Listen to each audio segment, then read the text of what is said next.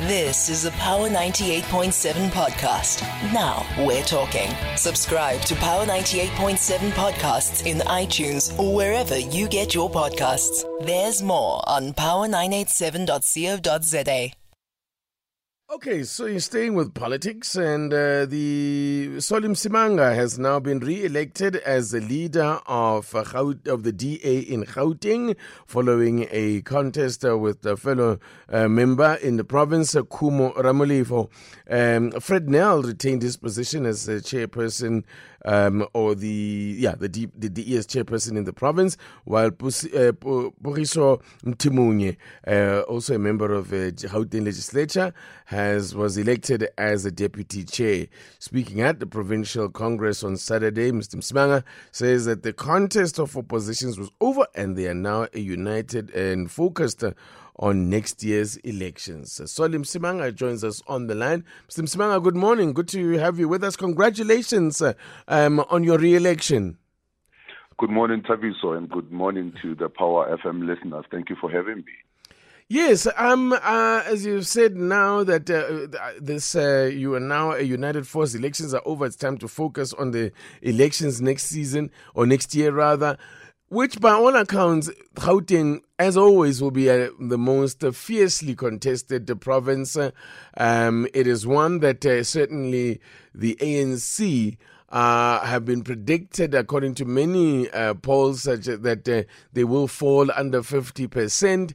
And the party itself seems to be responding in terms to the challenge of retaining this province. How do you see the challenge that faces you in trying to unseat the ANC in this province?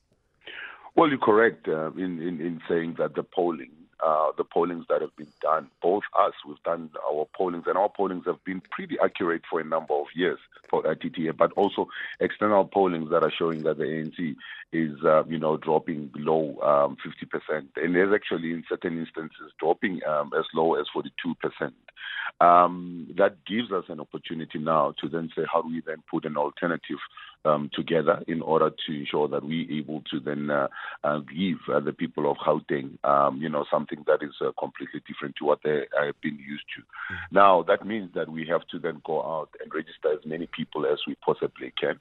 That means that we have to get a message of encouragement and hope to those 14 million people that are registered but haven't been voting for the last two, elections, and make sure that they come out and give the biggest protest, because people tend to think that, staying away is a protest, which is, yes, is a form of a protest, but it doesn't change the situation. And this is the message that we're going to be taking out there to then say the biggest protest that you can give is to come out and vote against the government that has failed to deliver what you are, you're hoping that would have been delivered. Mm.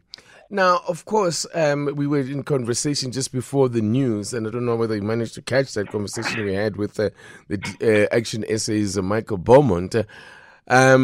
Coalitions are a reality now, I think, hence going forward with their reality at municipal, local government level.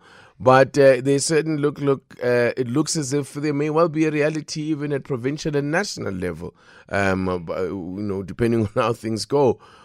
What is your stance? This must be something that you have given strong consideration to. Maybe perhaps you can even weigh in on where you stand on this demand from the side of Action SA, and I think the Freedom Front Plus is the other one, to say that the DA needs to sign a declaration that they will not cooperate with the ANC going forward. Where would you stand from a provincial point of view here, a Gauteng point of view? Look, it's very interesting, TT, that we're the ones who initiated this thing. And we said when we initiated this thing, you'd remember that John made that announcement during our federal congress to say that, we are initiating this thing. Now, and when we put it on the table, we said we wanted to form an alternative government away from the ANC. Mm. Now, why would we want to form an alternative and then bring in the ANC if we're forming an alternative away from them? John was very, very clear to say that we have to re-envision a South Africa post the ANC, not with the ANC, but post the ANC. And therefore, it means that, there's no intention whatsoever for us to then start engaging and talking to the ANC and giving them a lifeline, which is something that the national dialogue that took place 2 weeks ago was trying to start.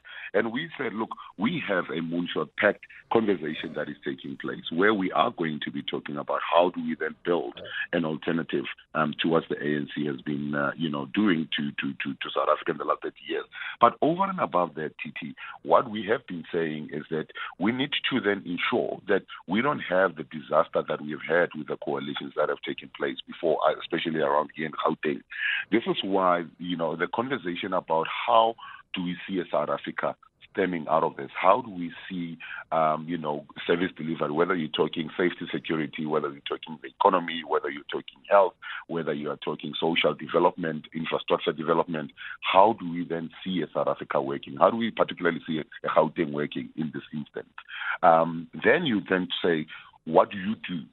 What are you going to do to make that a reality? And then you talk about who is going to be, occupying those positions. Now, these things are going to be very much important as we go forward. Now, to start off by starting to cast aspersions with the people that you're supposed to be engaging with, I think that is very, very much, going against the spirit in which we started this whole thing by. And history has it, and there are people who are coming from the other side who have openly said that they were engaging with conversations with the ANC to try and reform coalitions in this metros. You would remember Bongani Baloyi talking about the meetings that they would have had or that they had with the ANC. Now, we can go the same route as Michael Bowman is now trying to grandstand and say, well, we need to then sign pacts and all of that, or to sign declarations and all of that.